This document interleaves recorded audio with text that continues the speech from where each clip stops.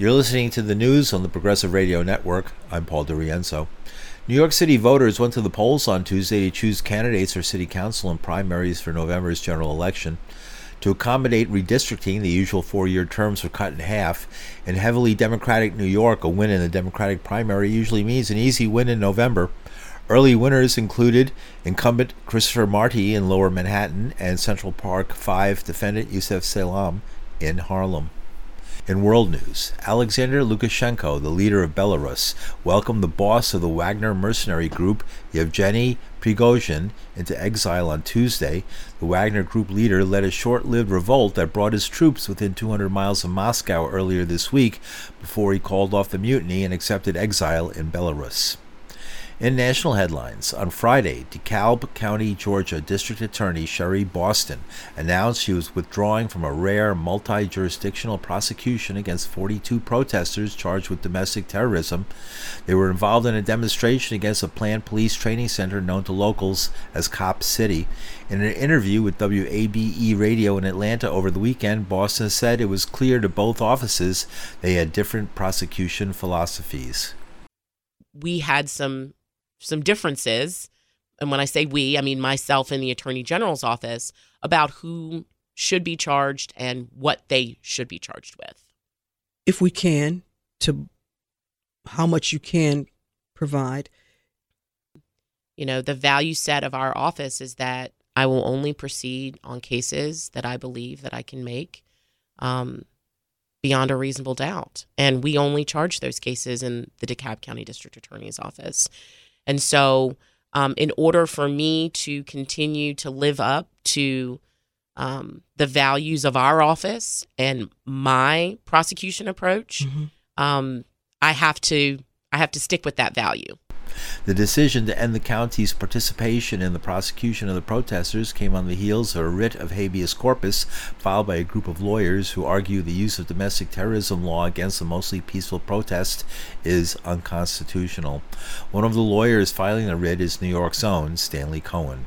I have no specific knowledge of why the district attorney of DeKalb County withdrew, but I'd like to think that it's not mere coincidence that she withdrew not long after we had filed an extensive brief in support of our request for habeas corpus, because it highlighted the procedural and substantive issues that are attended.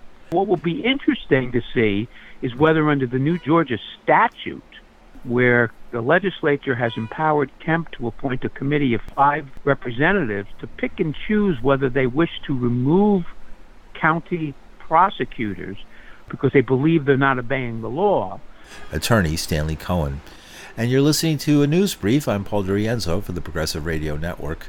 Closer to home, scores of tenants and supporters from New York City Housing Authority buildings in Chelsea on the west side of Manhattan say plans to demolish and rebuild their homes make their displacement highly probable.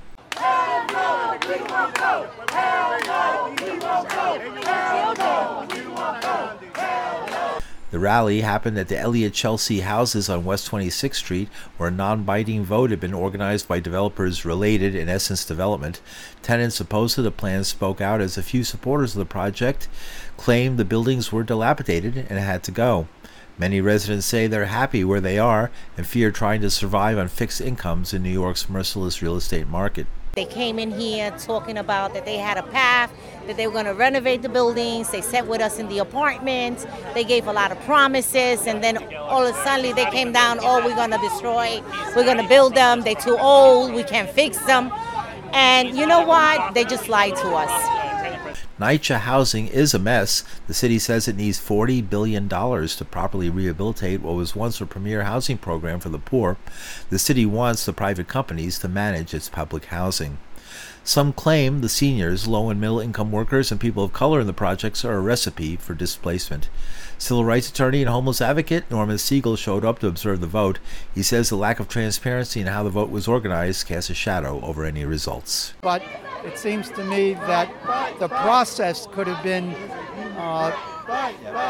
seriously undermining the premise that a majority of the people in the 2 NYCHA projects were in favor of demolition. Homeless advocate Norman Siegel. Siegel adds, whatever the outcome of any demolition must be approved under the city's Unified Land Use Review process. Finally, air quality in the Northeast is expected to get worse as smoke from wildfires in Canada head this way. Already, Chicago has taken the title of worst air quality in the world. For the Progressive Radio Network, I'm Paul DiRienzo.